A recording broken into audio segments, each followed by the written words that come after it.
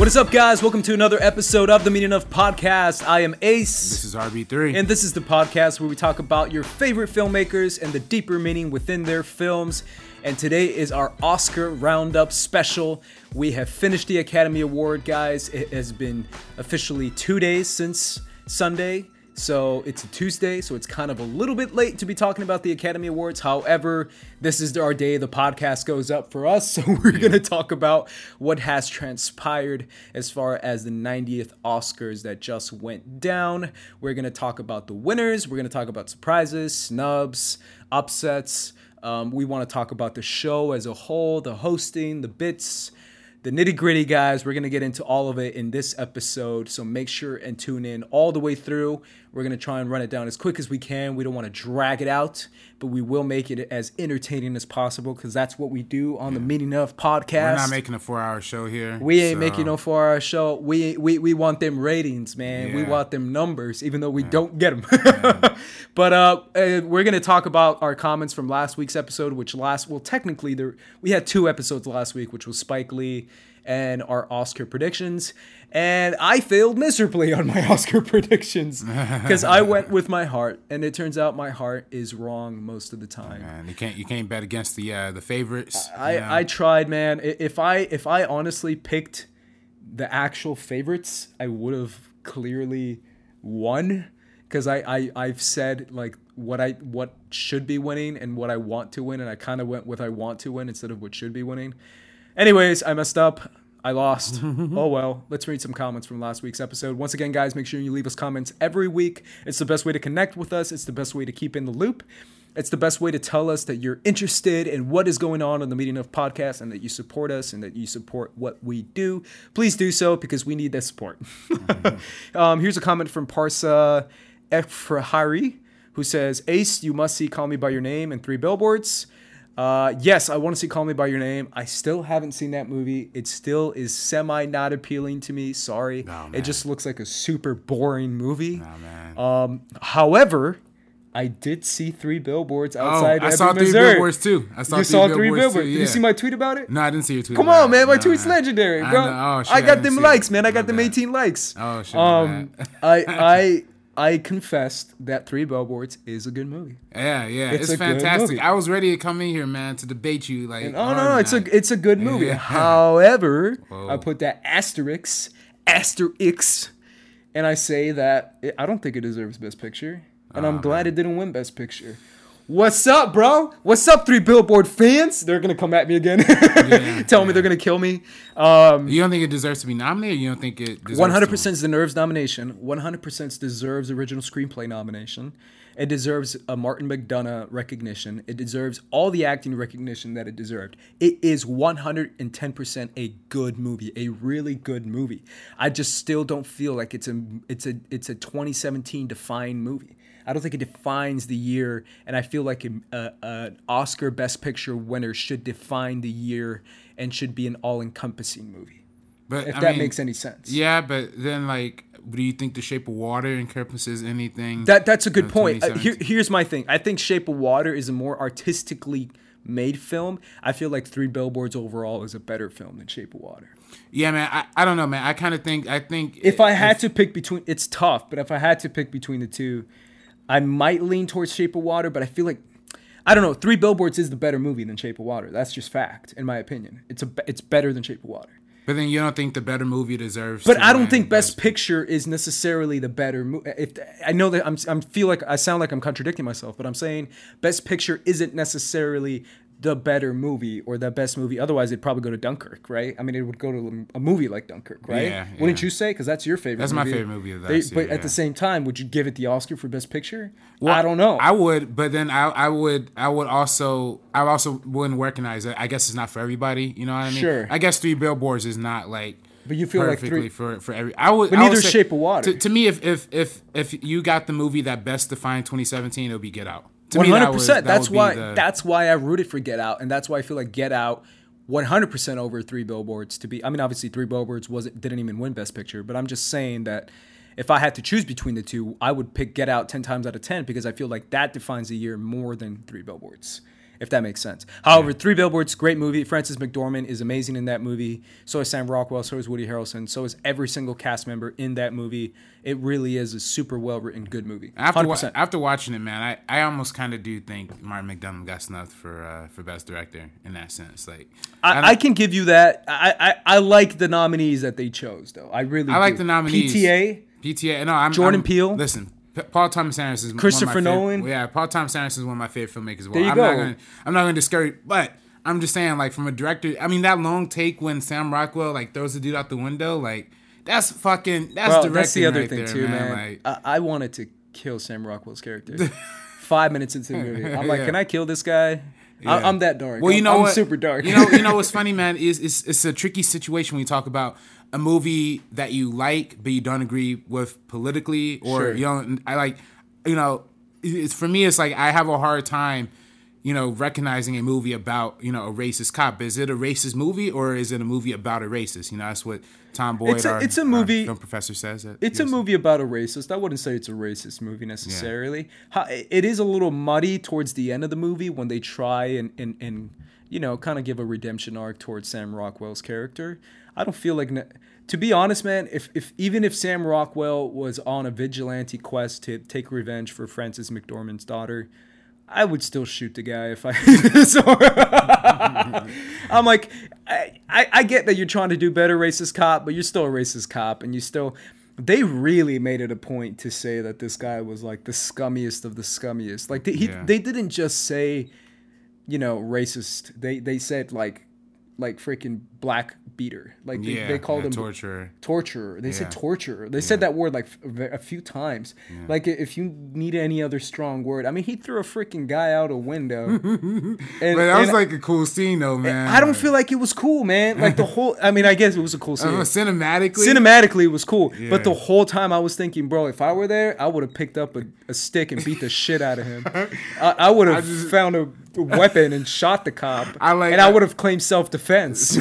Spoilers, by the way, for Three Billboards, I guess. Kind of. It's not really. It's like, what is it, like 30 minutes in the movie? It's like halfway through. Yeah, it's not a spoiler. Man, but that was a great way, like, it's a cool scene, but at the same time, I just don't see a guy who's like at the end of the movie when he's like, I'm sorry, man. I'm like, dude, I don't care if you're sorry, bro. I'm still shoot your ass, bro. Man, but when homie came back and gave him a couple orange juice, didn't that just bring tears to your eyes, bro? Like, yeah. He's a great actor. I love that. He's from Get Out too. Yeah. I forget his name. Yeah. And he plays a Banshee in X-Men First Class. Yeah. 2 Best Picture nominees that guy's in too. Can you believe that? It's another one. Obviously, Michael Stuhlbarg's in 3, but whoever that homie is, we gotta look up his name. Yeah, man, he's a great actor. He's Banshee. He's like super nutty too. If you hear Jordan Peele, I finally watched the Get Out director's commentary. I highly recommend it. I don't know if you've seen it, RB3, but Jordan Peele really breaks everything down. But he really made it a point to talk about that actor specifically who plays the brother of Allison Williams. Caleb Landry Jones. Yeah, Caleb Landry Jones. Great actor. He's I mainly know him from X-Men First Class. Oh, he's in Twin Peaks too. Wow. Oh, there you go. Peaks, yeah. Which is an awesome movie. But Jordan Peele said that he's a method actor and that he gets in character. So like the whole time while filming Get Out, he was like in character and he was like super like crazy and aggressive and wanted to wrestle like Daniel Kaluuya and kept messing with him and stuff. And like apparently he's like a really method actor who's like he apparently did like artist stuff. Like he did like drawings of what the character would draw, and he draw like what it would feel like for him to like be inside a black body and stuff. Like he really took it method.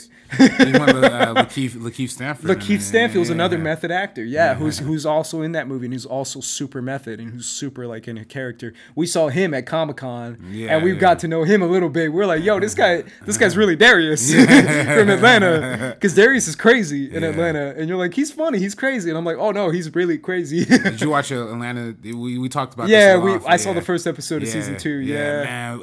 If you're not watching Atlanta, go watch Atlanta, man. It's violent, it's funny, it's like, weird, it's out there, it's original. It's one of the most original shows in recent years. It Yeah, really yeah, is. yeah. It really is. Well, every cast member in there is like really taking it like to the next level when it comes to like particularly Donald Glover. He's like writing the episodes.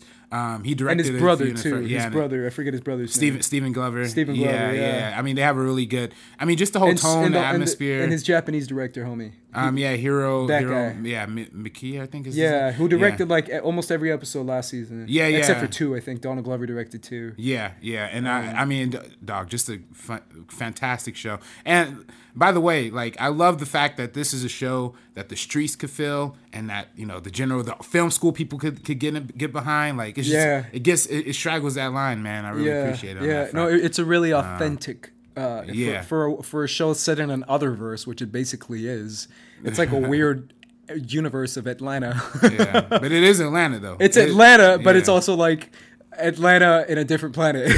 Yeah. But yeah, I mean that obviously is it's a great movie. 3 Billboards is a great movie. Get Out's a great movie. Oh, one more thing. Caleb Landry Jones. Caleb Landry Jones. He's also in the Florida Project. He's Jack. Oh my God, he's Willem Dafoe's son. Yeah. In the Florida Project. Yeah. Holy crap. Yeah. That guy freaking took off the year, man. Yeah. He deserves more stuff. He should have been in 3 Best Picture nominees too. He should have. Yeah. I mean, well, technically, I mean, it's not a Best Picture nominee, but it is still a nominee. Yeah. Should have been for Willem Dafoe. Yeah. Yeah, because he played his son. Yeah. And he's great in that. Even if 10 minutes in the movie, he's still great. Yeah. Because he's moving the freaking vending machine, right? Yeah. Yeah. That guy's great. He's super great. He deserves all the attention, and he's got one of the best scenes in Get Out. So talking about MMA and judo and all that, which I appreciate. Right. David Rosario says, "How the heck did Shape of Water not get a nomination for Best Makeup? By the way, great show, you guys." Yeah, that was kind of weird. I was watching the Oscars with my buddies on Sunday, and we saw the nominees, and as soon as they cut to Victoria and Abdul, I really scratched my head so hard. I was like, where is the makeup in there? Right. I don't see it. Like making Judi Dench look like Judi Dench. I just don't get it. I don't get it. I'm trying to get it. I get the winner, which is 100% deserved for Gary Oldman. I still, like I said in my previous episode, I still would have preferred Guardians of the Galaxy Volume 2. Right. Get not only a nomination, but a win. But if anyone else is going to win between the favorites, I would have given it to Darkest Hour. So the rightful winner won out of those nominees. But Victoria and Abdul over Shape of Water? Like a nomination? Really? Victoria and Abdul? Like... I haven't seen Victoria and Abdul. So see the trailer. There's what makeup isn't that, bro. Like when I think of makeup, I think of Darkest Hour. I think of Wonder. I think of Guardians of the Galaxy Volume 2. I think of creature effects. I think of making something original and unique, not making people look like people. Yeah. Well, I don't know how much of the fish creature was like physical makeup versus how much was just CGI. Like, I don't know what's the distinction. It's the vast majority is it's partial. It's both, but the vast majority is makeup. The eyes, the gills on the chest was CGI, but the vast majority is makeup. And obviously there is lights that glow up on his skin and stuff. Right, and that's CGI. Kai Gerodai says, "Hey Ace, have you seen Silent Voice yet? If so, what are your thoughts?" I haven't seen A Silent Voice. I said I was going to watch it like 3 episodes ago, and I still haven't seen it. It's another anime film, in case you don't know, that got a lot of attention this past year. I've been fighting a lot of people. Not fighting, but like debating a lot of people about Your Name as far as it being a 2017 film. I still feel like it's a 2017 film. I don't understand the concept of releasing a movie that's internationally that I can't see, and then them saying, well, you should have seen it in 2016 when it came out. I'm like, bro, it didn't come out where I was in 2016. Therefore, it's not 2016 for me. It's 2017 for me when I saw it when it came out here. Right. If you search Google U.S. release date for Your Name, it's a 2017 film. But technically, A Silent Voice was a 2017 film as well. I haven't seen it. I will see it. It's apparently really touching and really nice. So cool. Do you want to take some comments from the Spike Lee episode too? Or? Sure, yeah. If you have one, let's jump into that before we get into it. We have one here from Alec Musila.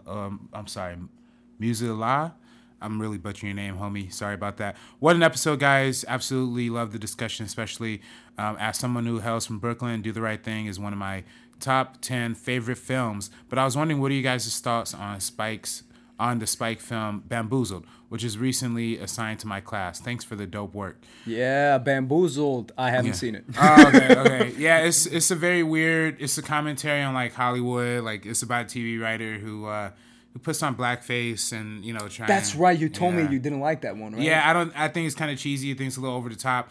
But it does go at some very relevant stuff, and it kind of came out during the time. I mean, it was just like right before like Dave Chappelle show was on TV right before. That's right. So like a lot of the sketch shows kind of incorporated a lot of. This was like In Living Color was like still on television too. So it was like. It was like at the time like of TV sketch shows.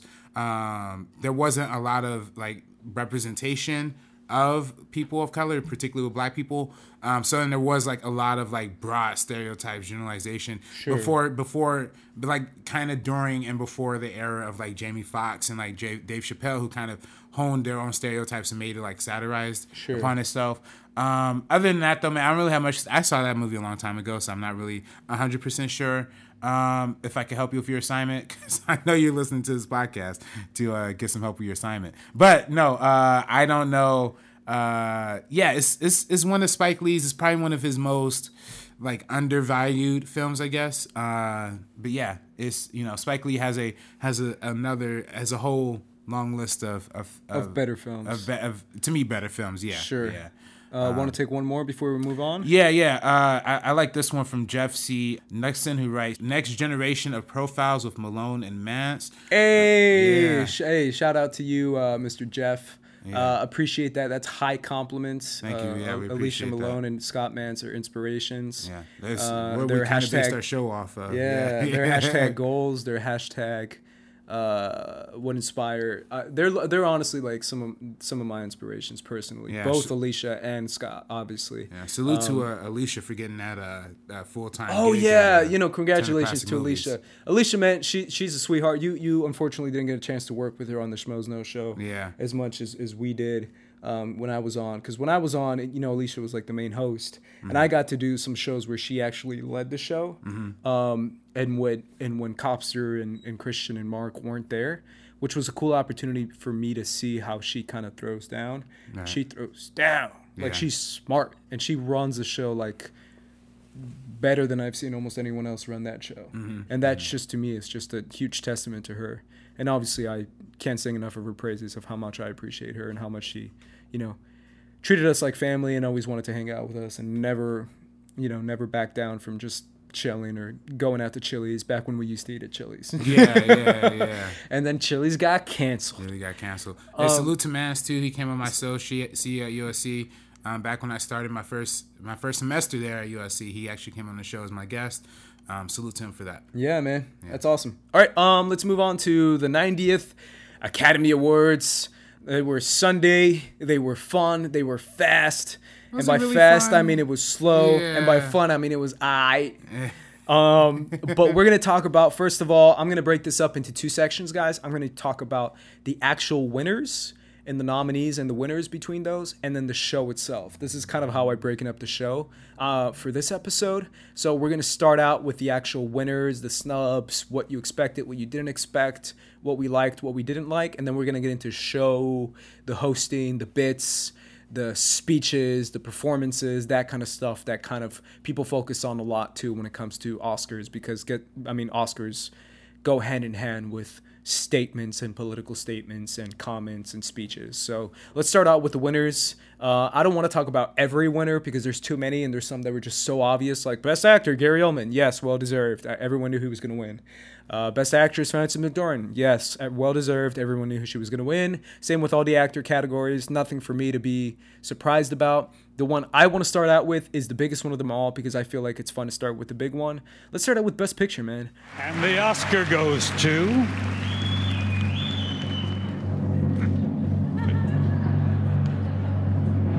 The Shape of Water.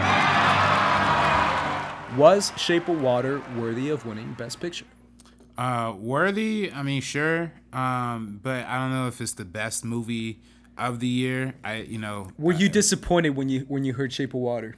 Well, not disappointed. I enjoyed. You Shape of picked Water Shape a of lot. Water too. Yeah, I picked Shape of Water. I mean, it's the because safe it's the pick. safe pick. Yeah. It's a favorite. That's kind of the theme throughout this entire Oscars night. I was like, everything was the safe pick. This is one of the safest Oscars I've seen in a long time. Well, a lot of people are going to be like, well, Jordan Peele won, and I get it. Nah, That's but you cool. could totally predict that, though, from a mile away. I agree. Some people didn't agree. I saw a lot of tweets being like, whoa, I can't believe Jordan Peele won. This is so surprising. I thought it was going to be Martin McDonagh. And I'm like, nah, Jordan Peele was going to win that for sure. But for me, almost every single winner was kind of safe in this Oscar. And that's kind of sad, including Shape of Water, which is probably the most celebratory Oscar film out of the Best Picture nominees. Yeah, would you agree with that? In terms of this is like a Hollywood movie kissing his own ass, kissing themselves in the face on a Hollywood movie stage. We get this every year, Ace. Every year we can't have a Best Picture winner without it being a love letter or whatever to Artist, Argo. And then we skipped the year when we had 12 Years a Slave, an actual movie. Then we go back to Birdman. Then we have Spotlight, I guess, and then we're back again. Even Spotlight is so Oscar baity, though. I love Spotlight. I was one of the few people. I chose it to win, and I like that movie, but that's an Oscar baity movie. It's man. Oscar baity, but it's not like a cinema. Sure. Cinema. Then last year we almost had the La La Land thing. But I still want La La Land to win, bro. Yeah. I'm gonna travel back in time and make La La Land win. Yeah, man. I love that movie. La La Land was a great movie, man. Yeah, I prefer La La Land way over Shape of Water. Yeah, that's the thing too, man. There's not like a heated passion behind this Oscar season. It really isn't. There wasn't like a big duel like last year, La La Land versus Moonlight. There was that year where it was 12 Years a Slave versus Gravity, Birdman versus Boyhood. Like very passionate, like head up debates. This one was like, Shape of Water. And then not Get Out, How cool wouldn't it have been if Get Out won, man? It would have been so cool. Everyone would have been so happy. Yeah. It's the movie that most people have seen and enjoy. It's both audience accepted and critic accepted. By far the biggest grossing out of all. Biggest grossing one. It just, to me, it's such a missed opportunity, man. I love Guillermo del Toro, and I just liked Shape of Water. I didn't think it was that great. I didn't even have it in my top 10. You did. Yeah. Because I just felt like it was fine. It was a fine movie. It's more of a performance movie for me. The story just didn't hit. I never bought the love story between this fish creature and Sally Hawkins. I just never bought it. I just never. I still feel like he's a stray puppy who, like, you feel really bad for it because he's getting electrocuted. And I'm like, I would save him too, but I wouldn't have sex with him. I mean, damn, that's like another level, man. And it just lost me. I was like, I can't buy into this, man. And then the whole musical thing too, with him dancing around. That was when that's when I drew a line in the sand. Yeah, it was I would have preferred them to have a more daring pick, a more generally well-liked movie, but then Get Out. Yeah. I mean, Get Out's probably the most universally loved out of the Best Picture nominees. But it's also the most relevant movie of 2017. It's also the most well-written movie of 2017, according to the Oscars. It's also the movie that defined the year as a whole, as far as on the political atmosphere as well. And it's also, honestly, out of all the Best Picture nominees, it's the best movie out of the Best Picture nominees, in my opinion. It's the most well-rounded movie, where you could say Dunkirk is probably the most technical movie, but it's not very story-filled at all. And even you can agree with that, and you love Dunkirk. But it doesn't have a story, man. Like, to me, Get Out was the best movie of those Best Picture nominees, and it's just a disappointment for them to not give it the award and to make... It wouldn't even be a lot of people... I feel like people are overusing Get Out as a political statement. I feel like Moonlight was way more of a political statement. Get Out is just a damn good movie. It's just a good movie. Just take out the whole political atmosphere of it, and it's just good. But then, to me, though, if you're measuring Moonlight versus Get Out, like, to me, Moonlight is not even a competition. It's not even. Moonlight 10 times better than Get Out. Dude, Moonlight wasn't even that great. It just wasn't. Nah, come on, man. But I mean, like, in terms in terms of a cinematic, in terms of art, like artistic. And again, Jordan Peele's his first movie, first horror movie that he's doing, exploring outside of the comedy genre. So I give him credit for making such a beloved movie, making such a powerful statement piece. That being said, Moonlight is like an artistic, is leveled, is complex, it's got like a whole lot of deeper like implications in terms of character and all that stuff.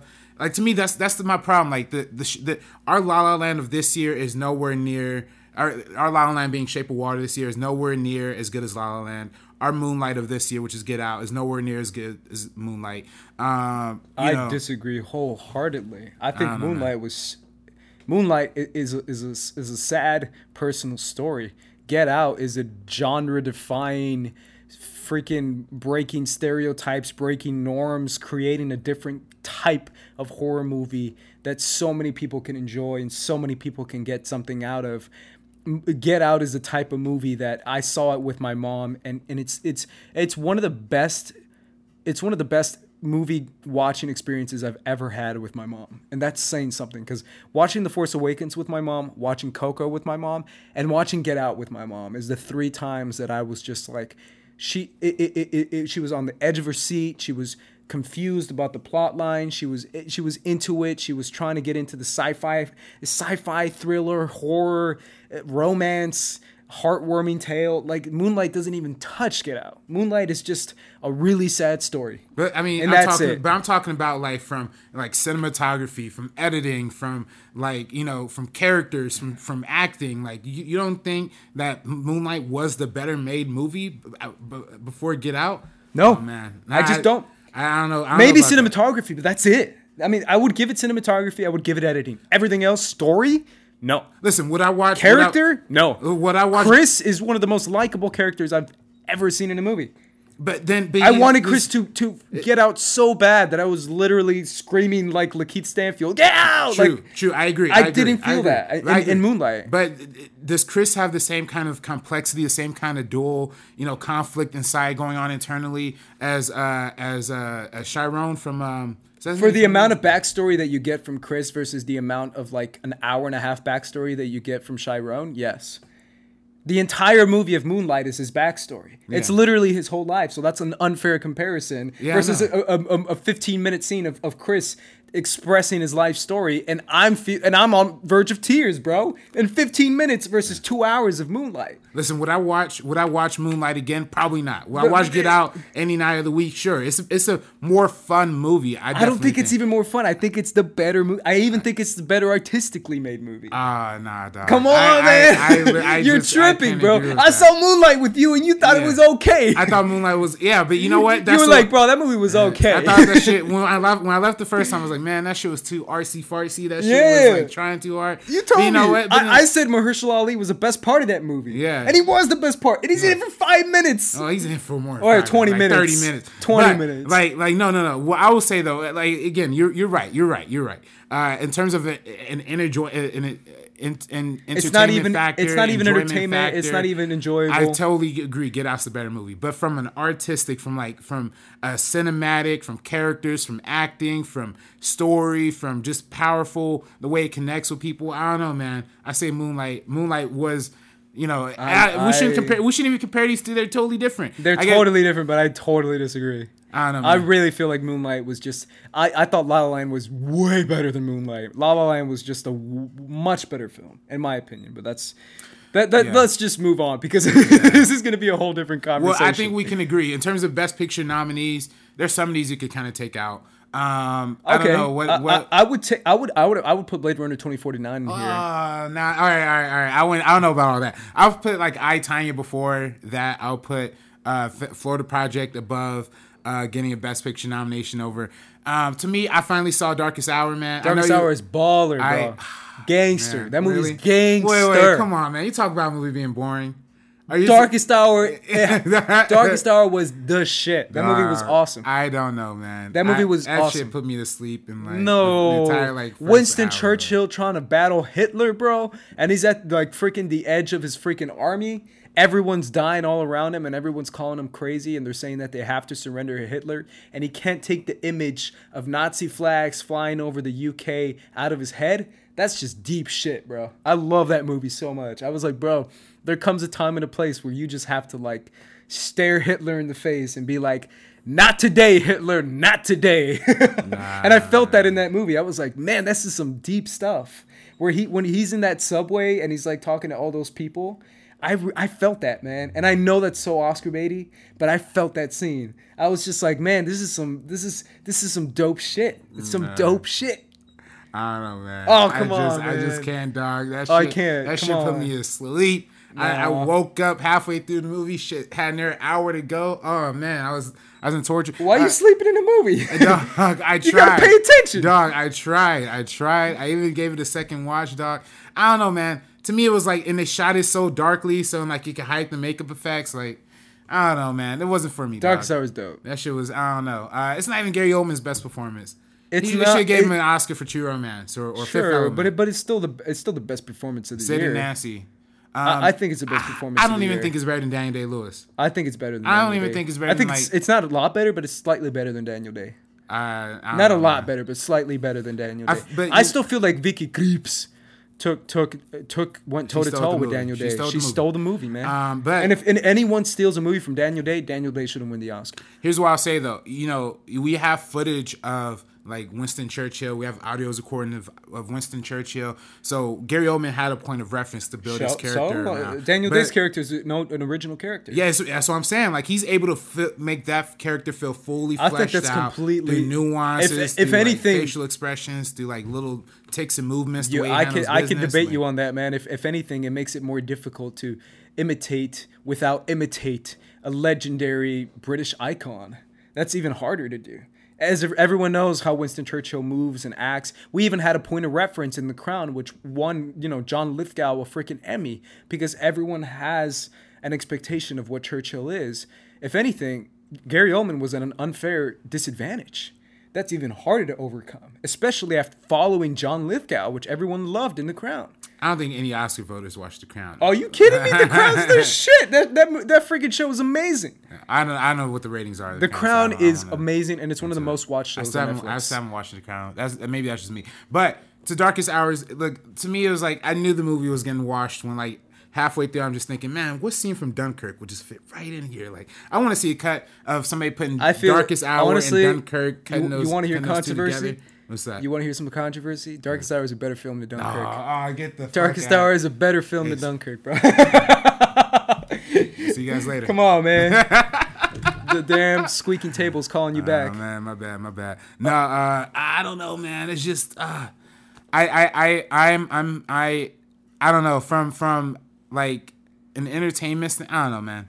I didn't feel the Darkest Hour. Did you see all the nominees? Yeah, I saw every single one. Honestly, man, to be fair, and I know we're playing devil's advocate a little bit, but to be fair, all the nominees were pretty solid. Phantom Thread, Lady Bird were in your top 10. Yeah.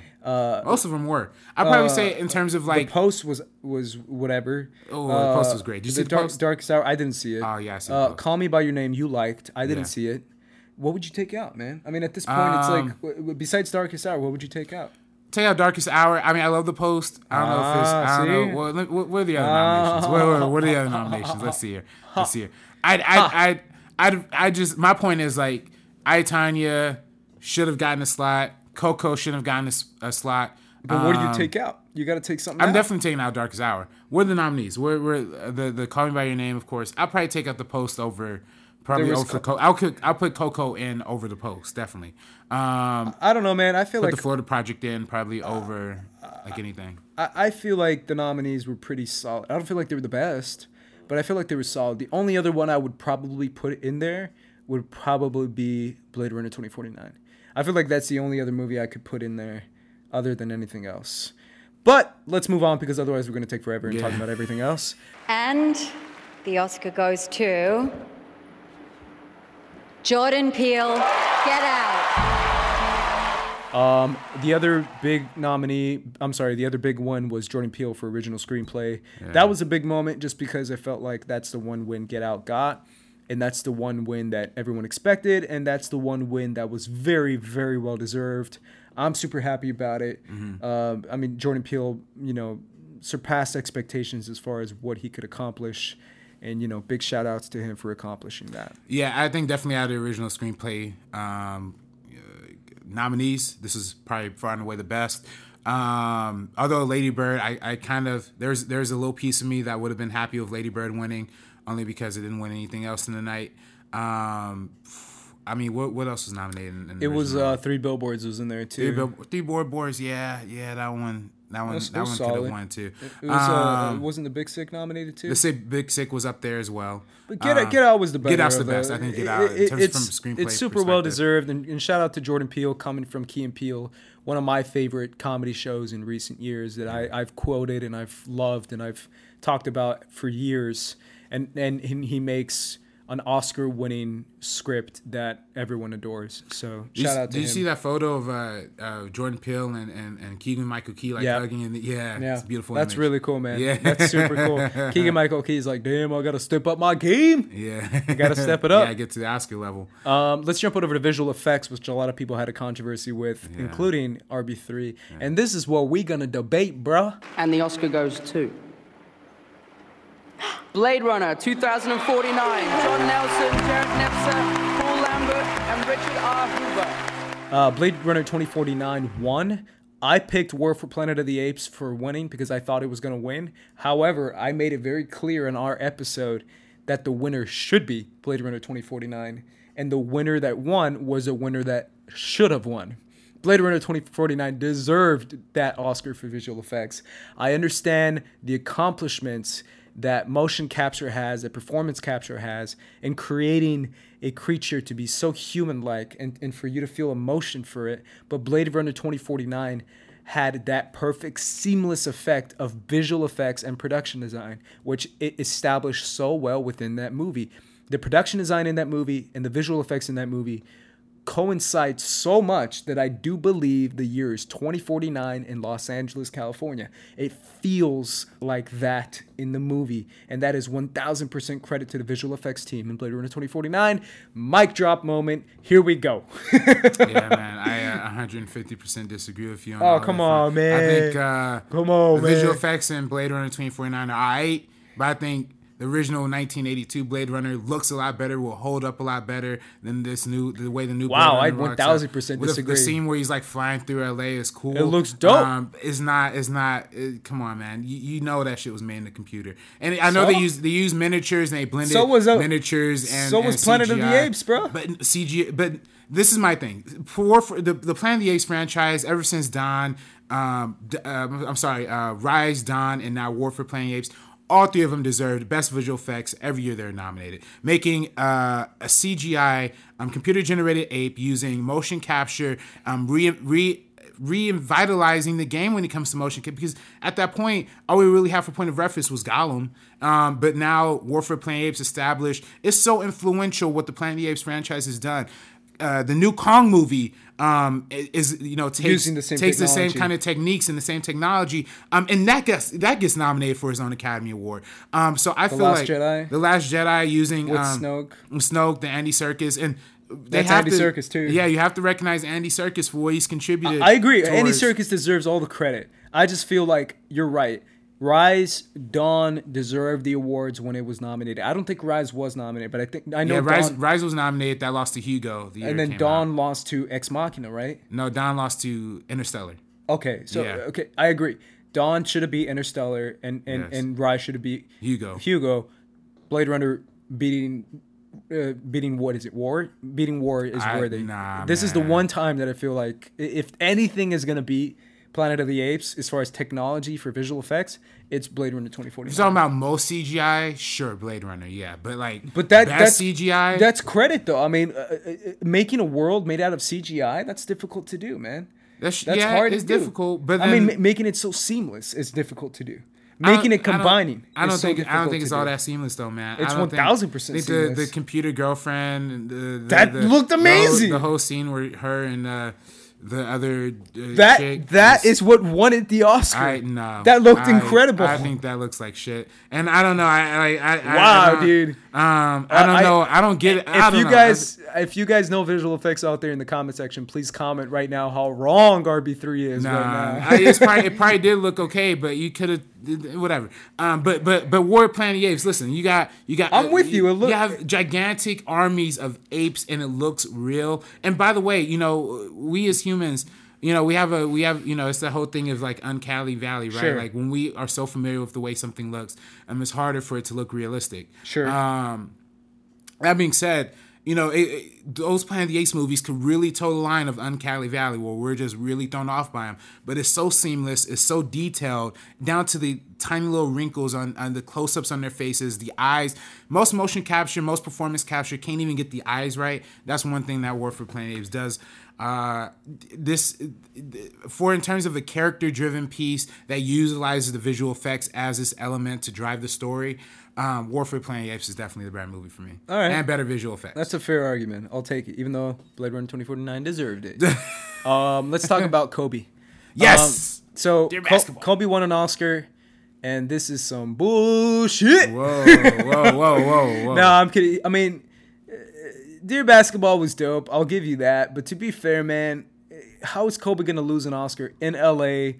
with all the voters being from Hollywood and him being a Lakers legend? He's not gonna lose that, man. Hey, man. This is some Kobe bias right here. Hey, man, I love Kobe. Kobe bias. Kobe's the man. Kobe's the greatest of all time. I changed my Twitter header, my background to the Dear Basketball because it's just such a powerful film. On, man. The animation is beautiful. Have you seen it? They aired it on TV during his. They aired it on the TV during his retirement thing. Yeah, right? his retirement. Yeah. Or I'm sorry, when they retired his jersey. Retired his jersey. Yeah. Just beautiful animation, beautiful story. John Williams at the score. Yeah, I mean it's a really well done animation. All I'm saying is that all the voters are from Hollywood. Hollywood is LA. Lakers is LA. Yeah. All I'm saying is he had if there was a Dear Steve Nash. I mean, and all the voters were from Phoenix. Guess what? Steve Nash is going to win. So, hey, LA, baby. LA. See, that's what I'm saying. It's biased. LA. This is some biased shit, bro. This is some biased shit. Hey. If I were the freaking animator of the other shorts, I would have been like, this is some bullshit, bro. Hey, man. I've been an animator my whole life, and this freaking Kobe guy comes in here and takes it from me as if he's like hitting a freaking game-winning shot in a freaking Game 7 of a freaking NBA Finals, bro. Hey, man. Hey, it's moving, dog. And, it's a nice love letter to kids. Kids from the hood could watch something like Dear Basketball and become inspired, so I'm all for it. Let's jump over cinematography. And the Oscar goes to Roger A. Deakins, Blade Runner 2049. Shout out to Roger Deakins, finally winning an Oscar for Blade Runner 2049. 1,000% well-deserved. He got nominated 14 times, finally got a win. This guy's been in the game forever. I mean, the movies he shot, man. I know he shot Skyfall. He shot No Country for Old Men. He shot, what else did he shoot? He shot a ton of movies. Yeah, Shawshank Redemption. All the Coen Brothers films. He just has a story. Most recently, all the Denis Villeneuve. That's right. He shot Sicario. Yeah, Sicario is beautiful. It's beautiful. Yeah. I mean, this guy is a true master. He's a true artist. He's a true visionary. He is one of the greatest DPs I've been a part of, enjoying all his movies. And it really is a joy to see someone that you recognize his work on a truly visual scale, and it finally gets appreciated. If you know what that means, right? Yeah. Where film is such a visual medium, and we focus on the story, on the script, on the characters, on the acting. But when it comes to the visuals, as far as like DP work, we kind of, unless it's super impressive, we kind of don't take notice. Same with like a score. If the score isn't super impressive, we don't take notice. And that's why someone like Roger Deakins is like a John Williams, where his work is super noticeable and it is super beautiful. Like John Williams with making his scores. So I really do feel like Roger Deakins is up there as one of the greatest Hollywood icons of all time, not just cinematographers, just icons in general. Yeah, without a doubt. I mean, this is something that was long in the making. He has a plethora of great work. He's had a much longer streak of not winning than like DiCaprio or whatever. So I'm, it's really, again, I don't like Blade Runner 2049. I kind of hate it. By the way, How can you hate? See, I know I get you, man, but when you say hate, like hate is like Transformers: The Last Night. Hate is like the Emoji Movie. Hate is Justice League. But Blade Runner 2049? I mean, it didn't live up to your expectations. It didn't impress you the way you wanted to be impressed. But hates, bro? Really? Yeah, man. Like, I mean, Hey. if it were Transformers, I'd get you. If it were Monster Trucks, sure. Or Justice League. I mean, I'm going to keep saying Justice League. What? Hey, 2049? I don't get that, man. I will never understand that. Listen, Never. I will never understand that. I think a large part of it, well, not a large part of it, but a lot of people even like tweet me like, every time you talk about Blade Runner, you have a different reason for not liking it. Of course, because I don't like it for a lot of reasons. But one of the big parts of it is because of like, what's the point of making a sequel 35 years later if you're just gonna make the same movie over again? You know what I mean? But like he didn't make the same same movie. thematic through line, and you're just gonna remake the movies that like inspired it later on. You're just gonna remake her. You're gonna remake, it. Why does it have the same exact ending as The Dark Knight Rises? Bro, not everyone's- Why does it have the exact same ending or the exact same twist as Talia Al Ghul in The Dark Knight Rises with the lady chick from or the chick from Yeah, from Maureen Blade- Cotillard. Yeah, and the chick from Blade Runner. Her whole story. You talking about Love? Yeah, where like the girl who made the memories or whatever, and it comes and turns out that I don't want to spoil the ending. Oh, you're talking about That yeah. and the whole misplaced memories, and it's even Sure. shot the same way. Even skinhead still. So I don't know. After Blade Runner, we got movies like Terminator, we got movies like Her, we got movies from like all these different genres that take from Blade Runner, expand on the themes of Blade Runner. This movie just does it all again and puts it. I would have liked to see it move in a new it direction. does it all again and it puts it in a Blade Runner movie. That to me is baller. Baller. We're not moving. It's not moving the culture forward. But to be It's not honest, moving man, science fiction. I just saw Her last year, man. I gotta tell you, man, not everyone's. I love Her, but I'm saying like, not everyone's seen Her, bro. and now everybody's seen Blade Runner. That's true. That's true. Nobody's seen But Blade more Runner people have seen 2049. Blade Runner 2049 than Her, man. Hey, nah, but that doesn't matter to me. Look, I saw Her, all right, and to me, Yeah, Her but that's is you, bro. her handles the material of the computer girlfriend actually being just an illusion, a creation of the whatever. It handles that a lot better. To me, the whole.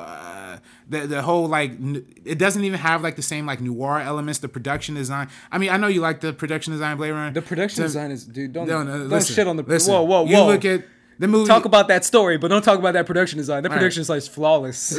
you look at the original Blade Runner. There's not an inch of that of any frame that isn't like covered or filled up. Same the with way, this one. No. The way Denis Villeneuve directed this movie, it's a lot of empty spaces, a lot of like blank slates, a lot of just wide shots of nothing. You're just shitting on Roger Deakins for making one of the most beautifully. I'm not visually shitting on formed- Roger Deakins. Yes, no, you are. I'm saying no. The composition is cool. The colors is cool. The lighting is impeccable. I'm saying from like a production design, from just what's filling the screen, it's empty. And like I don't connect that to the same level as I connect to one of my favorite movies, Blade Runner. And that goes to another Wow, point. There's the camera. Dang, bro. I mean, this you're more movie's 3 salty than hours. a prequel than a guy who just saw the prequels after seeing the original trilogy. This bro. movie's 3 hours. The original Blade Runner is like an hour 53 or something like that. Much tighter, moves a lot faster than this one. There's literally a scene where Ryan Gosling's like looking for an egg or whatever for like 15 minutes. That's a dope scene. The camera doesn't move. There's no life to it. You watch, and how can you even compare Jared Leto to what Rutger Hauer did in the original? Jared Leto's awesome in this movie. Compared to the original Rutger Hauer, just the life he brought to that. You go back and watch that scene where he kills the homie. Where Roy Batty kills the other homie who created. You can't even think of the name, bro. No. Fake Blade Tyrell, Runner fan. when he kills Tyrell in his house, and then like the way the camera moves, it's almost like a long take, and the camera like changes, and you kind of get like different kind of framings within the long take. There's no like There's none of that in Blade Runner, man. There's no life to it. There's no energy to it. I disagree wholeheartedly. It feels like Denis Villeneuve was he made the movie he wanted to make, and salute to him for making that. And again, I think from a visual standpoint is great, from a sound standpoint is great.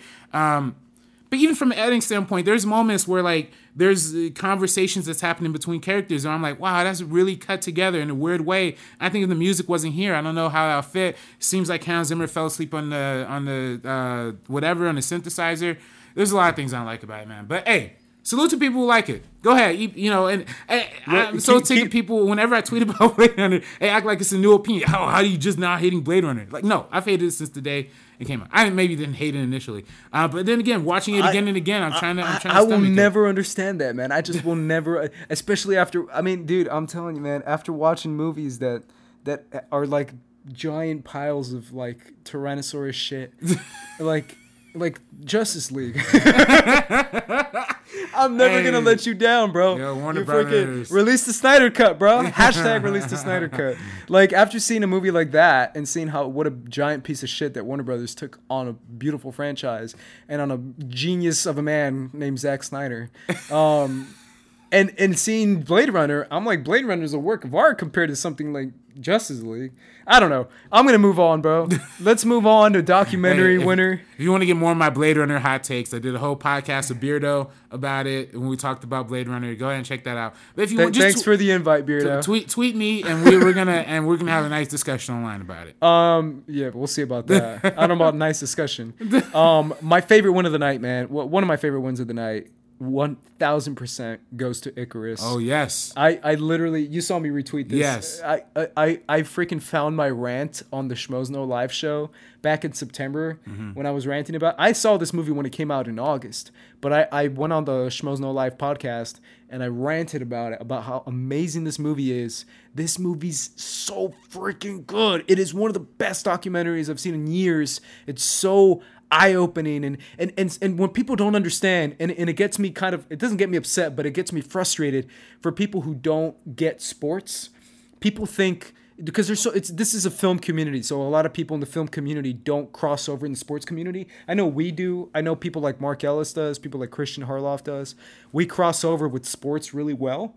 But there's a lot of people in the film community who don't get sports. John Schnapp, Bibiani, they don't get sports. Like, the sports isn't them. And I get that. But this isn't about sports. This documentary isn't. The backdrop is sports. The premise is sports. But what it's about nationalism. It's about cover-ups. It's about conspiracy. It's about the KGB. It's about you taking advantage of a system that has been implemented for so many years and cheating on the system in order to prove a bigger point about who has the biggest international dick. It is just so amazing the way Russia will go to these lengths for a freaking weightlifting competition or for a cycling competition.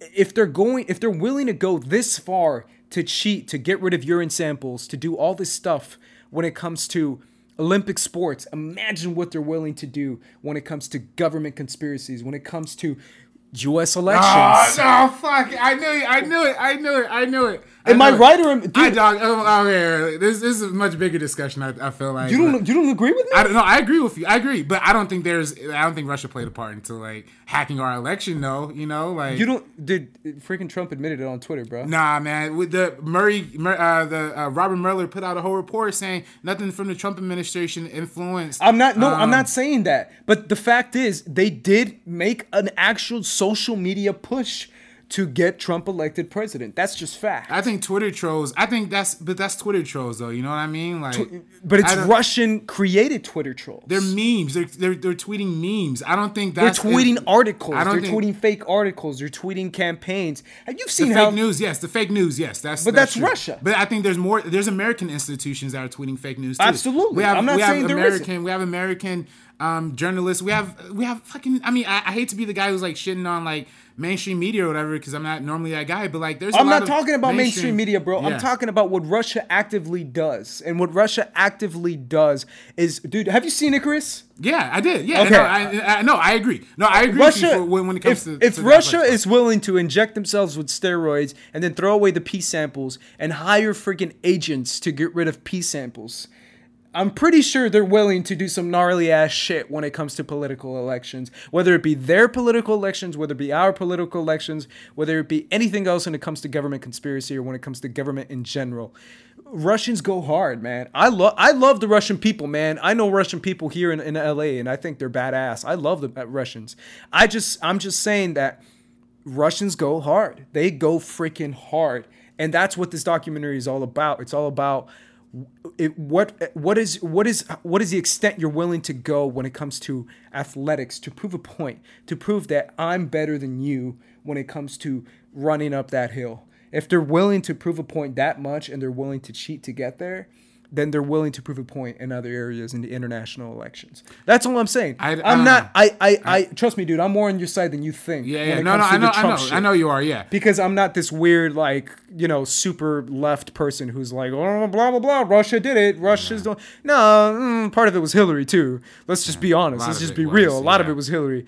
But I'm just saying that when it comes to this documentary is about nationalism, and how far nationalism is going. Yeah. And if you're willing to prove a point by trying to lift more weights than me, then you're gonna prove a point by doing other things. This documentary is flawless. It's beautiful. I'm so happy it won. Go on my Twitter at Squad Leader Race to see why. Yeah.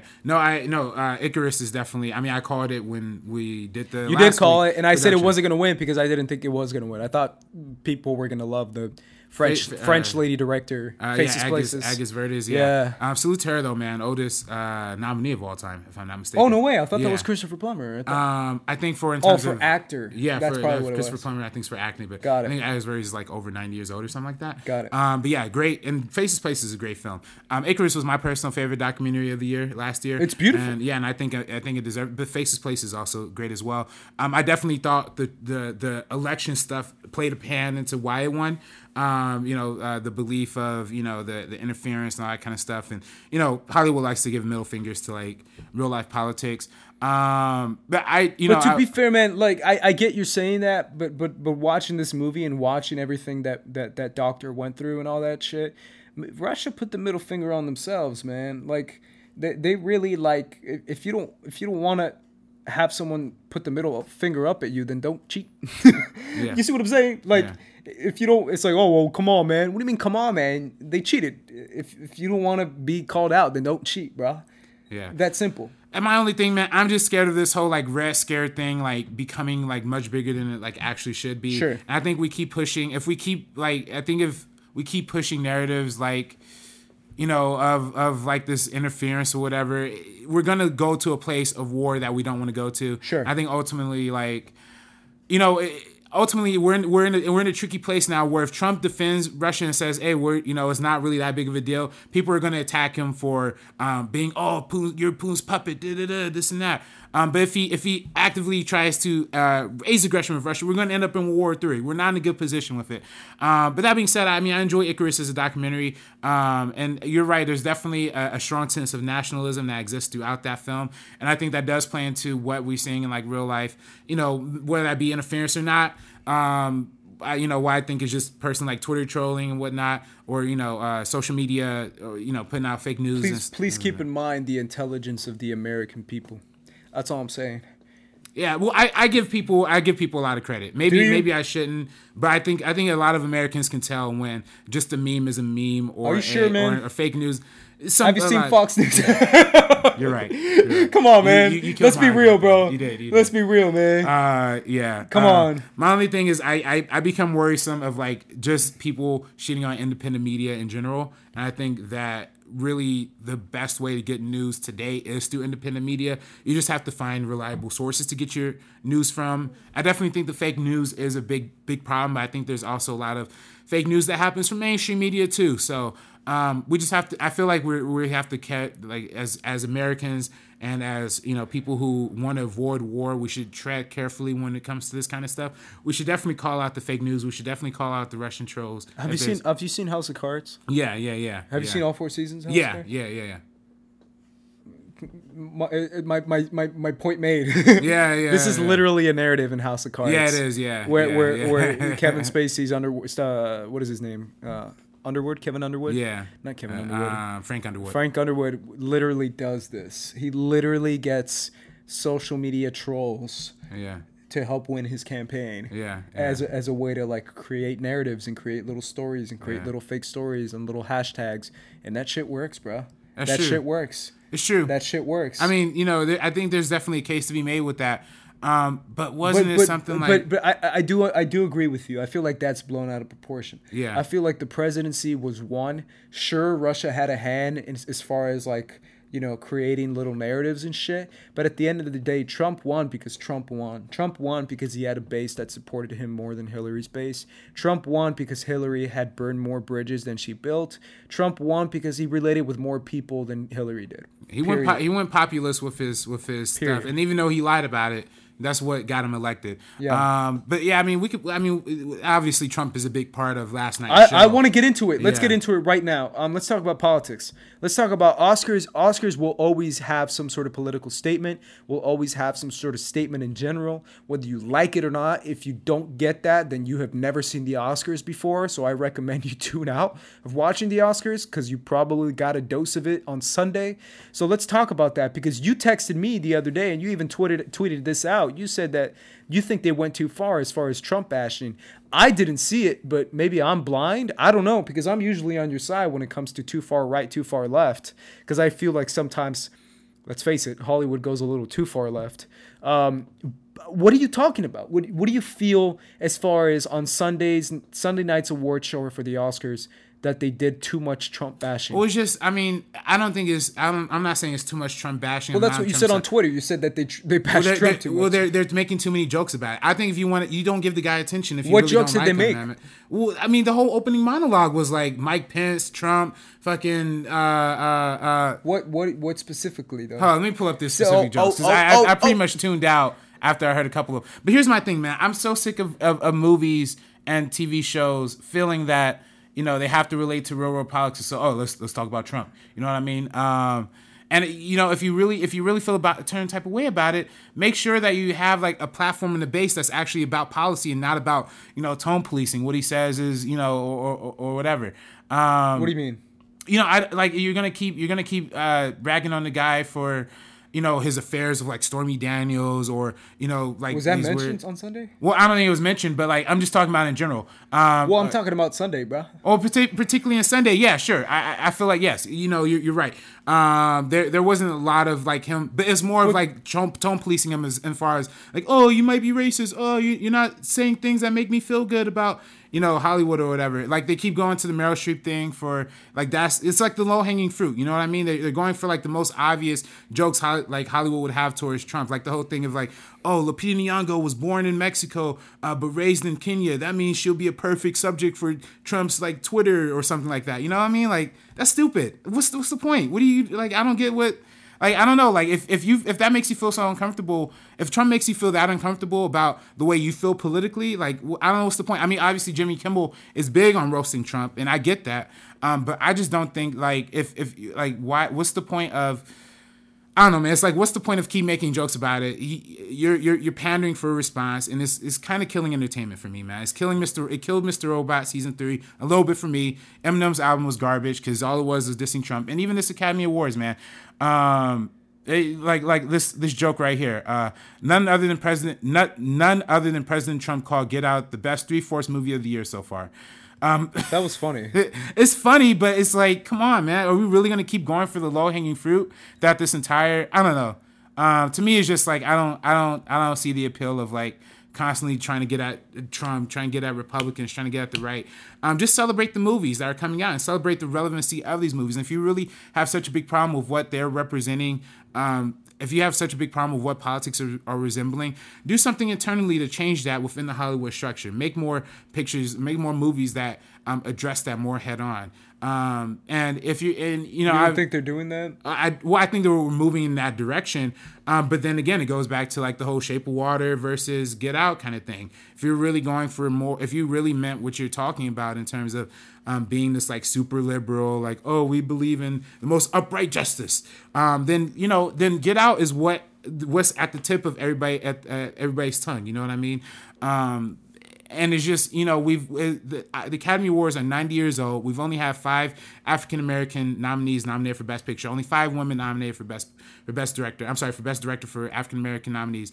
5 directors of women directors nominated for Best Director. There's a lot more that you could change, and I think you should start looking at yourself more than you're looking at the external politics to like get a couple of low-hanging fruit jokes. If to me, I feel like the energy could have been more spent addressing the Me Too movement, addressing Time's Up, addressing the actual problems. They did. They definitely did. And I applaud them. I think the speeches did a great job at including that. I think it's particularly Frances McDormand's speech. Also, too, with the inclusion writers is really, really cool. And I think there's definitely a new wave in going at that. But I think, if you're going to focus this much attention on Trump, also focus as much attention on what is what problems are you dealing with too. So you know what I mean? Problems as far as like what is Hollywood themselves? Yeah, what's Hollywood? What did they have to address themselves? Yeah, and I'm not one of those kind of guys who are just going to be like, oh, the Hollywood elites. No, not at all. But I definitely do think that before we start shitting on other people, let's take a look. That's how I feel like in general, just in life in general. Like, look at what's look in the mirror before you look at start judging the other people. So that's how I kind of feel. So what would you have preferred them to call out as far as Hollywood? I mean they had some, I don't know, man. I really would have liked to have seen them say something about just the fact that, Kevin Spacey has won a ton of Oscars. He's won like 2, if I'm not mistaken, or nominated for a lot more. Harvey Weinstein is a staple at the Academy Awards. I wish, maybe not a segment dedicated towards addressing it, but at least, I mean? Didn't Kimmel mention Harvey? He did. Yeah, he did.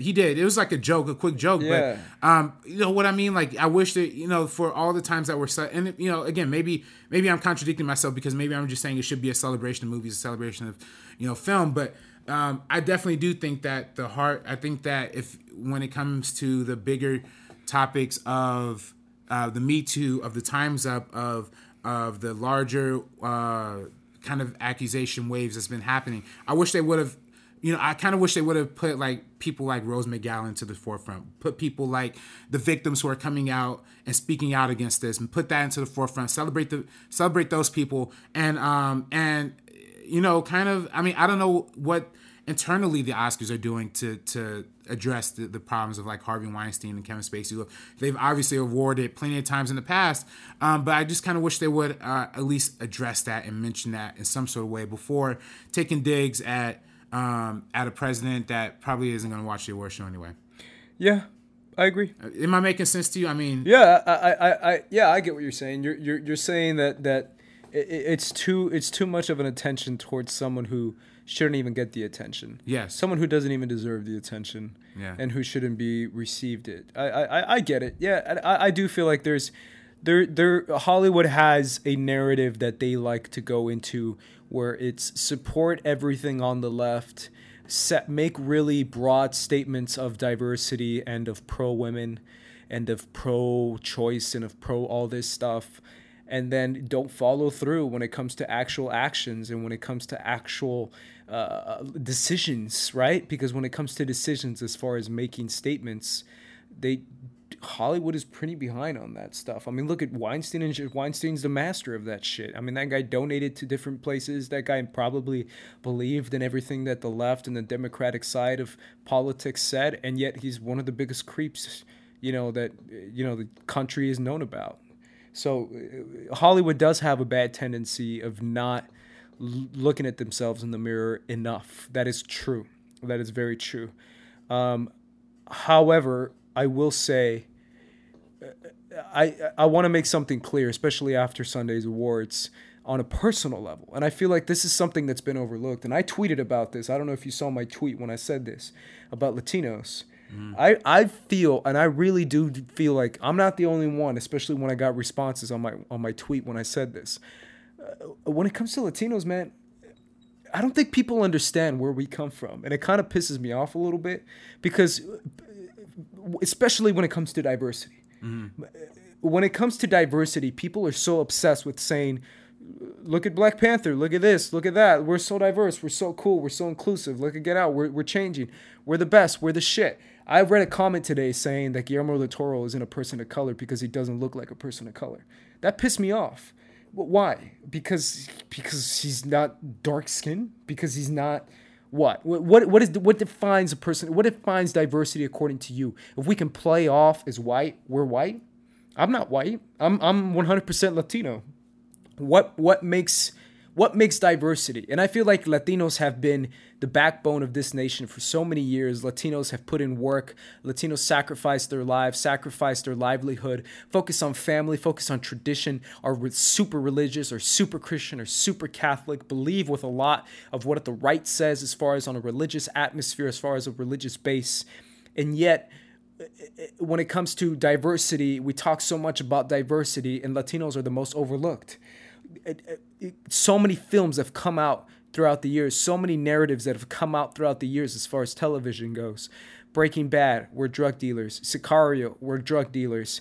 Every movie we're coming out with Gringo, the new movie coming out with is that Mel Gibson? Is that Mel Gibson? No, with what's his name from David Oyelowo. Oh, right. We're drug dealers. We're never gonna let that Hollywood narrative down that we're drug dealers. That's the kind of diversity we see. And when it comes to diversity in general, as far as getting representation and the proper representation of seeing leading roles and actual Latino field roles with Latino field characters, with Latino field personalities and characteristics, an actor like Oscar Isaac, who is 100% Guatemalteco and he's Latino, and he comes from that background and he speaks Spanish, being put in roles that dumb down his Latino-ness. I'm not shitting on Oscar Isaac. All props to him. I love him as a brother. But it's one of those things where I do feel like sometimes we're the most overlooked type of nationality because we're not the most exuberant on screen as far as having the most visually striking person of color look that people are looking for, like an Asian, like a Middle Eastern brother, or like a black homie. Like, we don't have that striking look. We can play off as white. Oscar Isaac can play any nationality because he's Oscar Isaac. And it's like, that's some bullshit, man. Like, there has to come a point right now as far as Hollywood in general, where Hollywood jerks itself off saying that they're so fucking diverse. And yet, we don't have a voice as far as the Latino people. And I'm bringing it back to Trump because of this. So many people, as far as on the left, so many, and I'm sorry to do this, but I'm gonna do this. Have such a chip on their shoulder when it comes to whether it's CNN with Trump is out to get us and poor us, or where it comes to other types of people and other types of oppressed groups of people who come out and say that Trump is out to get them and all this shit that's probably true, bro. I'm sorry, man, but Trump didn't call you rapist. Trump didn't say he's going to build a wall to keep you out. Trump didn't say that you're bringing the worst of the worst in this country. Trump didn't literally declare war on you as far as a race of people. Trump didn't take his first national address to the nation. What was it? State of the Union address? He literally take the first State of the Union address, and the first people he calls out is Latinos. Is saying that Latinos and illegal immigrants are killing our white women, basically. That's some racist ass shit. I will never stop saying this, but Paul Ryan, Speaker of the House Paul Ryan, when asked about Trump's comments towards the Mexican judge last year when he was running for president, and when he was asked, what do you think of Trump's statements as far as saying that he can't do his job because he's Mexican, Paul Ryan said he was racist. Paul Ryan said that Trump said textbook definition of racism is what he displayed. What I'm trying to say is we're literally a group of people that when people talk about diversity and when they talk about oppression, where everyone's like, oh, well, this and that and this and that. Bro, you've never been in a situation where you speak Spanish and you're glared at because you speak Spanish. So don't come at me with some bullshit of like, oh, but you haven't blah, blah, blah, and all this shit that Trump is doing to me, poor me. And it's like, bro, no. I mean, there's a group of people called Latinos who get daily persecution and who are overlooked in one of the most places that celebrates diversity, that's Hollywood. That's some bullshit, man. I'm telling you right now, it's some bullshit. And it's one of those things where it's like, when are we going to get proper representation? Finally, we get something like Coco. And even Coco is not even getting the right amount of representation that we got. What I'm saying is that on Sunday night's Oscars, too, we got Gael Garcia Bernal, we got Oscar Isaac, we got Chile getting a fantastic woman. Yeah. We got Eugenio Derbez announcing the performance of Miguel, singing "Remember Me." Remember Me. Yeah. We got you know, the creators of Coco, one of them who is Mexican, one of them is Mexican. We're trying to chip away at this narrative that so many people overlook because it's not as sexy as other diverse issues or other diverse groups of people.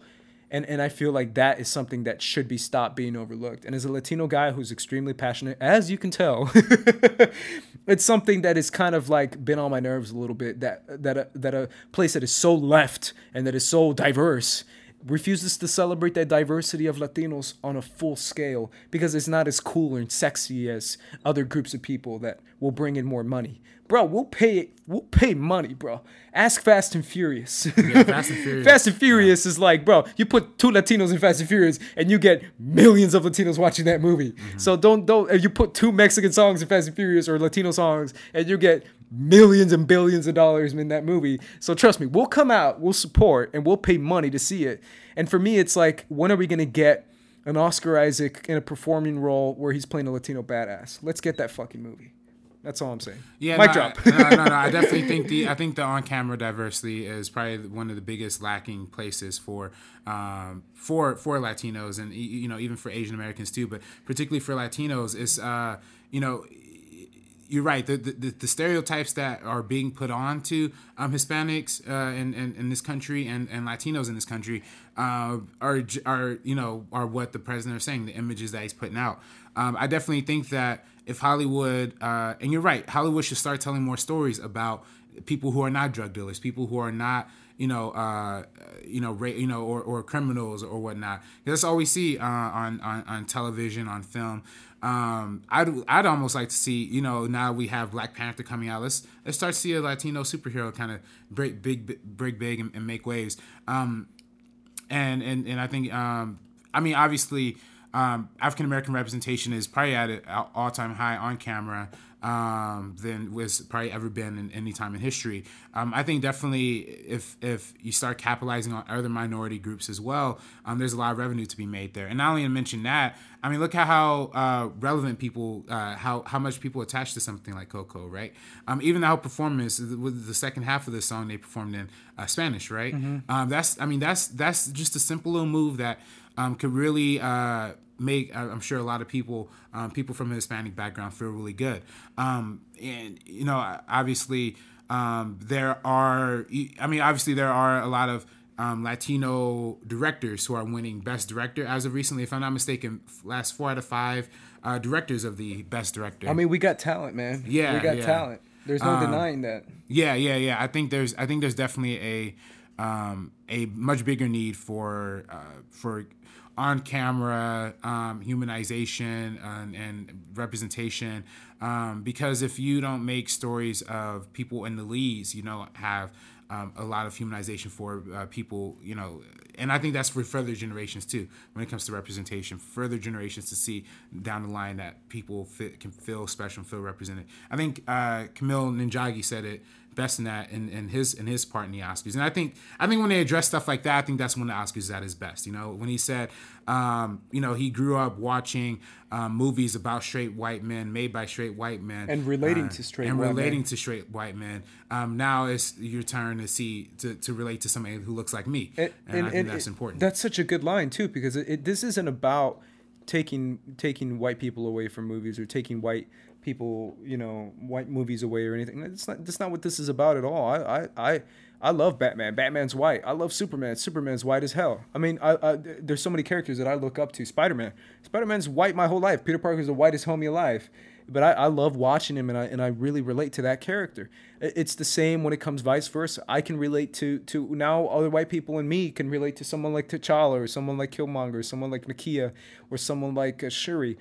It's the same thing. It shouldn't be different just because it's a different race of people. I feel like there's such a, especially when it comes to narratives, I feel like the narrative on the right is such a like, oh, I just gotta be black though. And I'm like, bro, I mean, there's so many different white people too, and black people love white people. Why can't white people love black people? Like this isn't mad scientist. This is some basic ass shit. Yeah. So all I'm saying is you have actors and there can be roles that can be portrayed for them when it comes to positivity and when it comes to leading performances. I just saw Annihilation. Oscar Isaac is in Annihilation. Why wasn't he Latino in Annihilation? Basic stuff like that. And that's such a small role that he has in that movie. But all I'm saying is that little changes here and there by tweaking little character moments, character names, character backgrounds can make a world of difference. I'm telling you, man, Diego Luna in Rogue One was just day and night. Pedro Pascal in Game of Thrones playing Oberyn Martell was such a delight. And I know you haven't seen Game of Thrones, but I'm telling you, man, Oberyn Martell in Game of Thrones, just so you get the reference, it comes into this show after 4 seasons, and this guy is Latino. Well, technically he's not Latino, but that's what makes it even better. He's Latino, he's a prince, he's the smartest man on the planet, and he's the best fighter in the show. And it's like, holy shit, when he came into that show, for me, dude, personally, watching that, like, this is me, you know, being like, 21, 22 years old when he came out in season 4, being like, holy shit, I can relate to a character and I can cheer for a character who's a badass and who's Latino and who's not trying to steal some guy's, you know, wallet or some shit. He's a prince. He's the richest homie on the planet. He's the smartest homie on the planet, and he can kick your ass. And that's the type of roles I want to see Latinos have. And it's such an easy change. It's such an easy little character switch that they can put in, and you have the actors for it. It's not like you don't have the actors for it. So that's just what I want to see, and I feel like Coco might be the first step to that, but it's an animated movie. I mean, we could do this in live action. We can do something different. So I just want to see more representation when it comes to Latinos, and when it comes to having that in the forefront, because I do feel like we're such a big population and we're such a powerful motive, and Hollywood is literally like, we're diverse now, guess we fixed the problem, and it's like, no, you're not. You're not. You're much far off. Yeah. And you still have to really push the Latino people. Yeah, I'm hoping that, you know, definitely more on-camera representation for Latinos. I'm hoping for a little more off-camera, like behind-the-scenes stuff for Black people. Of course, you know, we have a lot of on-camera talent, stars and whatnot, but like I said, Jordan Peele is only the 5th nominee in 90 years that we see of an of a Black director being nominated for Best Director. I'm hoping that moves a little forward as well too. I honestly thought last year would have been the year for Moonlight with Barry Jenkins, and I think this year could have been the year for Jordan Peele too. But Guillermo del Toro definitely deserved his Best Director his Best Director win. I almost feel like they should have, you know. Shape of Water is cool. Like I said, I really enjoyed it. It's my number 8 in my top 10 of last year. I almost kind of feel like, though, he should have won the Oscar back when Pan's Labyrinth was when Pan Labyrinth was around, and that could have been especially a movie of from Spain, is, you know, Spaniard, right? If I'm not mistaken. Yeah. Pan's Labyrinth, that could have been a movie that celebrated a lot more, I guess, of that diversity kind of stuff too. Yeah. It's just it's an opportunity to have different groups of people and different voices, and I think it's such an easy switch. Dude, Zoe Saldana is like super Latina. Yeah. Like, let's have Zoe Saldana play some roles, man. She was in that one Colombiana though, right? Yeah, she was in Colombiana. Yeah, that movie's badass. But that's another one who, like, come on, man. We got the talent. We've proven before that we got enough talent. We've proven it with so many different talented people.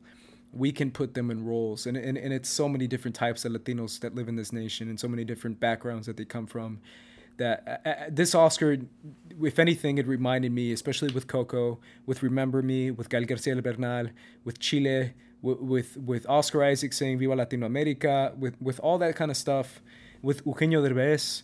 It really is one of those things where now is the time more than ever. So I'm going to stop that rant. Real quick, let's talk about song performances of the night. One of the favorites of people's. What was your favorite musical performance? Hey man, I said last week that my favorite song of the nominees is Mystery of Love from Stephen Stevens, man. Which one's it? Oh, that's the Call Me By Your Name folk song? Yeah. Really? That's your favorite? Yeah, man. That shit is beautiful.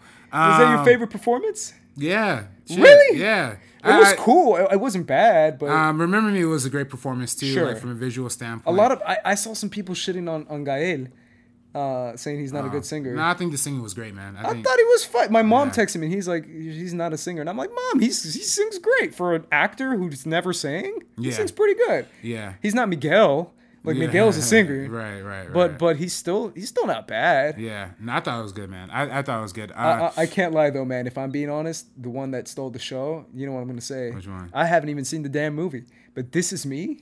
Oh, That shit was baller. Yeah, shit was cool. Yeah. You didn't like it? I mean, it was cool. I loved it, dude. Yeah, I thought it was a little weird when all the people came out in the end. Oh, I loved it, bro. Yeah. I would have hugged them people, man. I would have been like, come here, man. Yeah.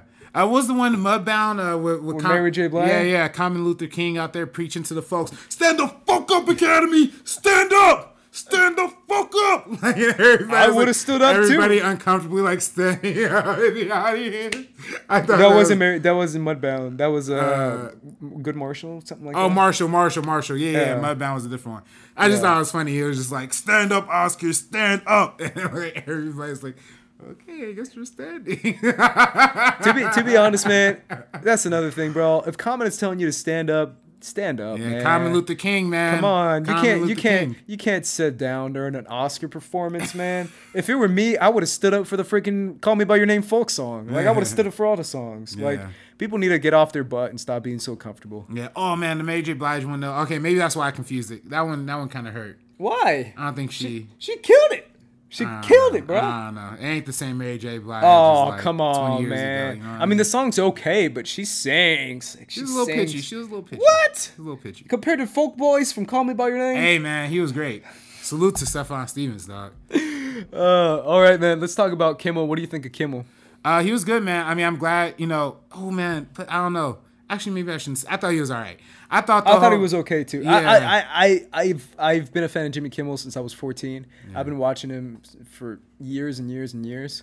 I love Jimmy Kimmel, like from a personal level. Yeah. But he was okay. I thought his opening monologue was fine. I thought his bits worked better than his opening stuff and his dialogue stuff. I thought his gags. What do you think of his gags? The theater gag and then the jet ski gag. Oh, the jet ski gag was That jet ski gag was there. That was funny. That was funny. That was really good. To be honest, man, I was telling my friends at the Oscar party that I went to, I would have been like, I love you, Mom. Peace. Yeah. You get that jet ski. Peace, bro. I want that jet ski, bro. I'm going to get that stuff. I'm going to sell that shit. Yeah. That one, so, okay, yeah, that was a funny, I didn't think the theater one worked, though. I thought that was a little stupid. Especially because they gave, what was the guy's name? Mike Young or whatever. They gave that fool a whole fucking screenplay to read, like, at the end. Oh, like, they were yeah. like, hey, introduce the next presenter. He's like, from the, they gave this dude a whole script to like read like before he just couldn't say like it wasn't like Lupita Nyong'o and Tiffany Haddish or the Tiffany Haddish and Maya Rudolph. Yeah, like he couldn't just say that.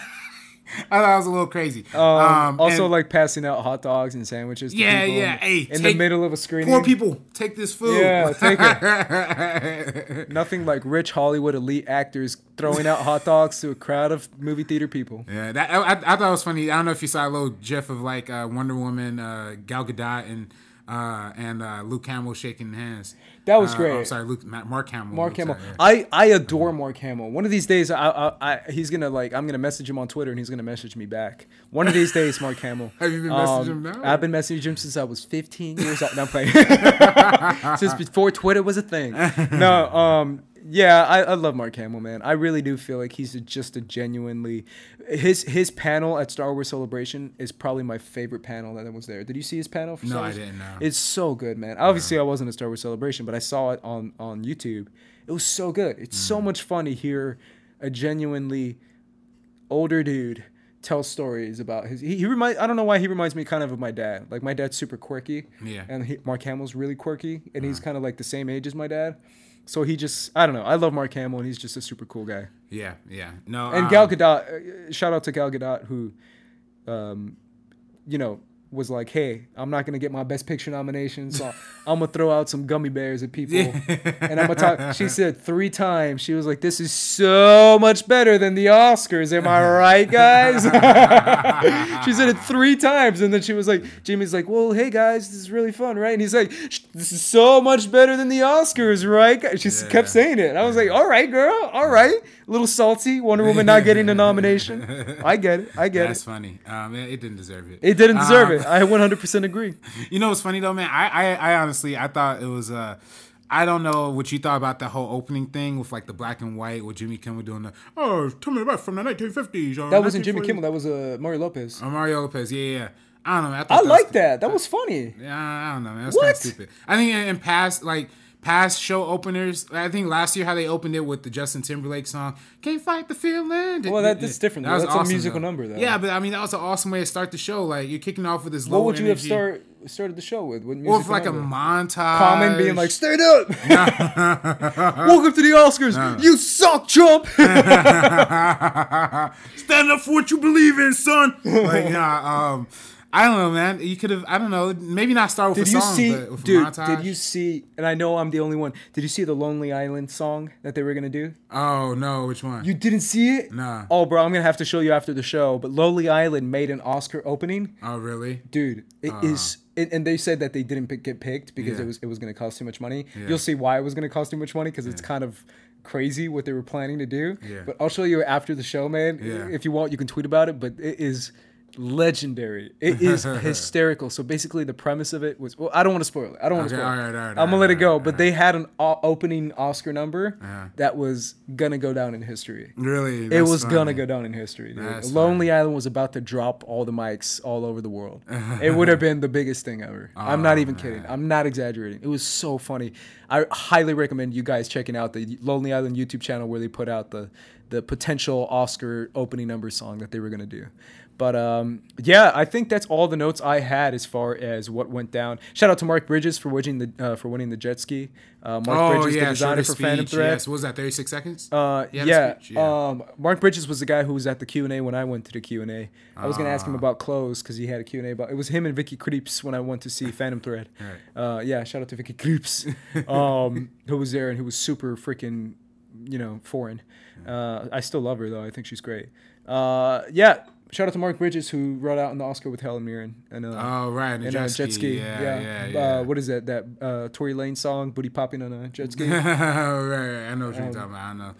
Oh man, did I tell you I met Helen Mirren in an elevator one time? What? Yeah. That's amazing, I was man. at USC, and then they had like the graduation. Did you actually that day. introduce yourself? Well, I was to her? like, "Hi, how you doing?" And then I didn't shake her hand. I was like, "Hi," but like to me, I was so kind of, I was like, "Is this really Helen Mirren?" I couldn't believe it. You know what I mean? I was kind of starstruck, but I stood in the elevator with her. Like I went 2 floors up. She was on the next floor up. I guess she was meeting with the school St. Arts president or whatever.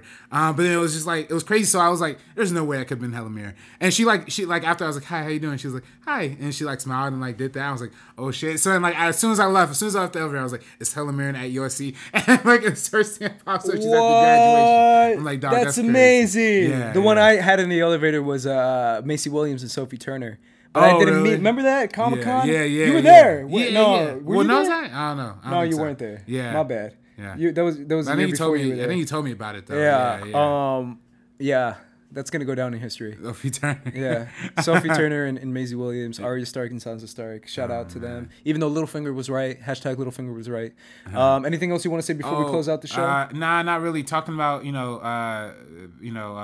Dinklage in Game of Thrones. He was great in 3 Billboards. Oh, he's awesome in 3 Billboards. Yeah. He's so good. People forget he was in the movie. Yeah, because I thought he was didn't great. even know he was in the movie until he popped up. Let's finish up by saying Frances McDormand's speech. What do you think of her and the whole Me Too movement and the call out for women to stand I up? thought it was great, man. I thought the inclusion writer thing was really, if you have to look that up, it's from Stacy Smith, the creator of the USC Annenberg intervention thing that puts out the annual report that talks about diversity in movies every year.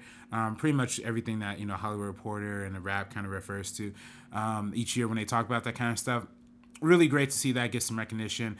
My kind of question is, I don't know if you saw the whole Emma Stone thing with the Emma Stone presenting the best Why was that a directors. controversy? I think it's controversial because she's calling out the fact that there's only been 5 women nominated for Best Director. There's only been 5 black people nominated too. Why didn't she say Jordan Peele's name?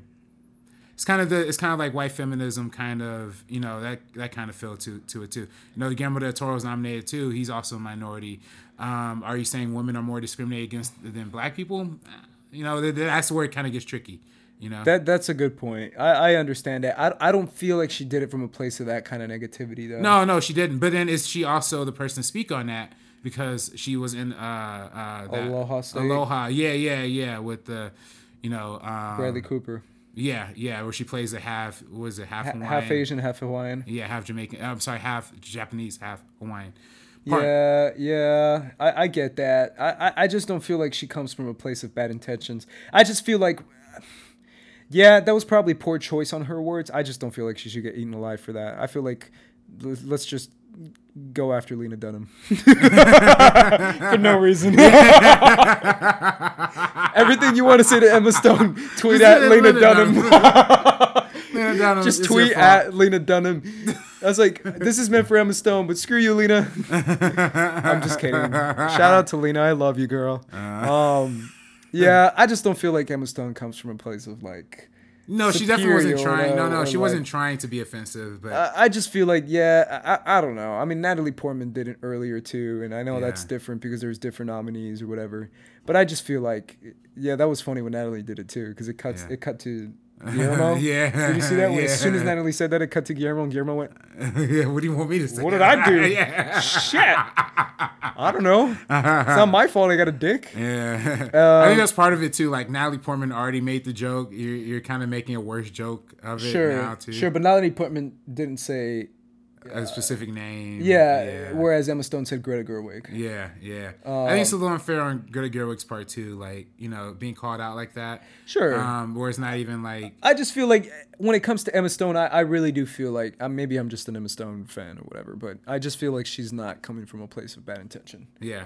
No, I totally get that. Yeah, because it should be recognized. Jordan Peele should be recognized, and so should Guillermo. Yeah. So yeah. Oh well. But Frances McDormand's speech was pretty gnarly. She went pretty nuts because she's kind of nuts. Hey, man. I was really happy, by the way. Whenever, like, Dunkirk won an award and everybody's like, thank you to Christopher Nolan, and cuts over to Nolan, he's, like, smiling over there. You know what I mean? He deserves it, man. Yeah. That guy's a master. He deserves all that attention, for sure. When it comes to any shout out to the Walmart commercials, shout out to Melissa McCarthy. They're actually, no, I'm not gonna lie, man. I don't like Walmart, but I don't like Walmart. Yeah. Hey, I love Walmart. Walmart's my shit, bro. I go to Walmart all the time. I go to Walmart with my sweatpants on, my flip flops, bro. I'm a true American, bro. Yeah. True American. That's a true American. In my pajamas. Yeah. You're not American unless you've been in Walmart in your pajamas. That's all I'm saying. But I'm glad they get like those little. Dude, shout out to Rachel Morrison and what's her name, Dee Reeves. Yeah. Who was in that commercial? Mm-hmm. Also, the commercial for Twitter was dope. I don't know why I liked it so much. Yeah, but that was I liked weird. it. Yeah, that was weird, but I kind of liked it. I don't know why I liked it. Yeah. It's like super like. It was just that one girl kind of doing like a spoken word thing. Yeah. And they cut to like a whole cut to Ava like, and they cut to Issa Rae. Taika Waititi was in it too, Taika Waititi was in the other one, in the Walmart one, I think. Oh, he's in Walmart. Oh, yeah. Or some other. He was in one of them, yeah. Yeah, shout out to Taika who freaking took the I was world like, damn, by he storm. got a commercial? Bro, Taika is kicking ass, bro. Yeah. Taika's kicking ass. Today, get Thor Ragnarok on Blu-ray. Go buy it if you haven't done it already. The movie's awesome. All the support to Taika Waititi. Man, what was, I don't know, they didn't show it during the Oscars, but I always thought it was kind of funny how, like, the Gap keeps having those commercials with, like, Metro Boomin and SZA. Like, I've seen that. Isn't that kind of crazy? Like, this guy's like a trap, like, producer. Like, he doesn't even rap. He's just, like, making beats, and he's, like, in commercials dancing and shit. I don't know. That's kind of funny to me, man. It is always funny when I see those. So I connected to that with the Taika thing, because it's like, damn, behind the scenes people are, like, starting to become bigger stars than, like, even a lot of the in front of the camera. So yeah, for sure. That's it for me. I mean, the only other thing that maybe stood out was the honor of the veterans. The troops. That was cool. I liked it. I just felt like it was a little random. There was no lead up to it. Yeah. I felt like it could have been more earned as far as a lead up. Like, it felt like a joke, and then it's like, here's the veterans, and it's like, where did this come from? Well, I think that was kind of their way of like, hey guys, I know we're gonna shit on the Trump a lot, but we're still American. Like, we're still celebrating. But I mean, that's true. It probably was propaganda in that sense. But I mean, it's good propaganda. I feel like they should. Yeah, no, I love them. I love that montage. That nerd montage in there too. The movie lover montage or something. Yeah, like that. That was yeah. dope. Oh, it was amazing. That was dope. Yeah, they have so many great. I love the montage where they show like the best supporting actors, best supporting actresses before like those came out, the leading actors and leading actresses too. Really great. Awesome, guys. All right, well, those were our thoughts on the Oscars, guys. Let us know what you guys thought. Let us know what you guys thought was the biggest snub, your favorite winner, who should have won visual effects. Let us know in the comments down below. I'm sure we're going to have a debate about that. What do you guys think of the Oscars? Was it too much? Was it too little? Was it fun? Was it entertaining? Was it too safe? Let us know in the comments down below. Make sure you guys leave a comment, guys. We appreciate it. We read them all the time, and we will be reading them next week as well. So make sure you leave one because we will be looking at them as we always do. And for this episode, I am Ace. This is RB3. And we are peacing out from the Meaning Of podcast. Peace out, guys.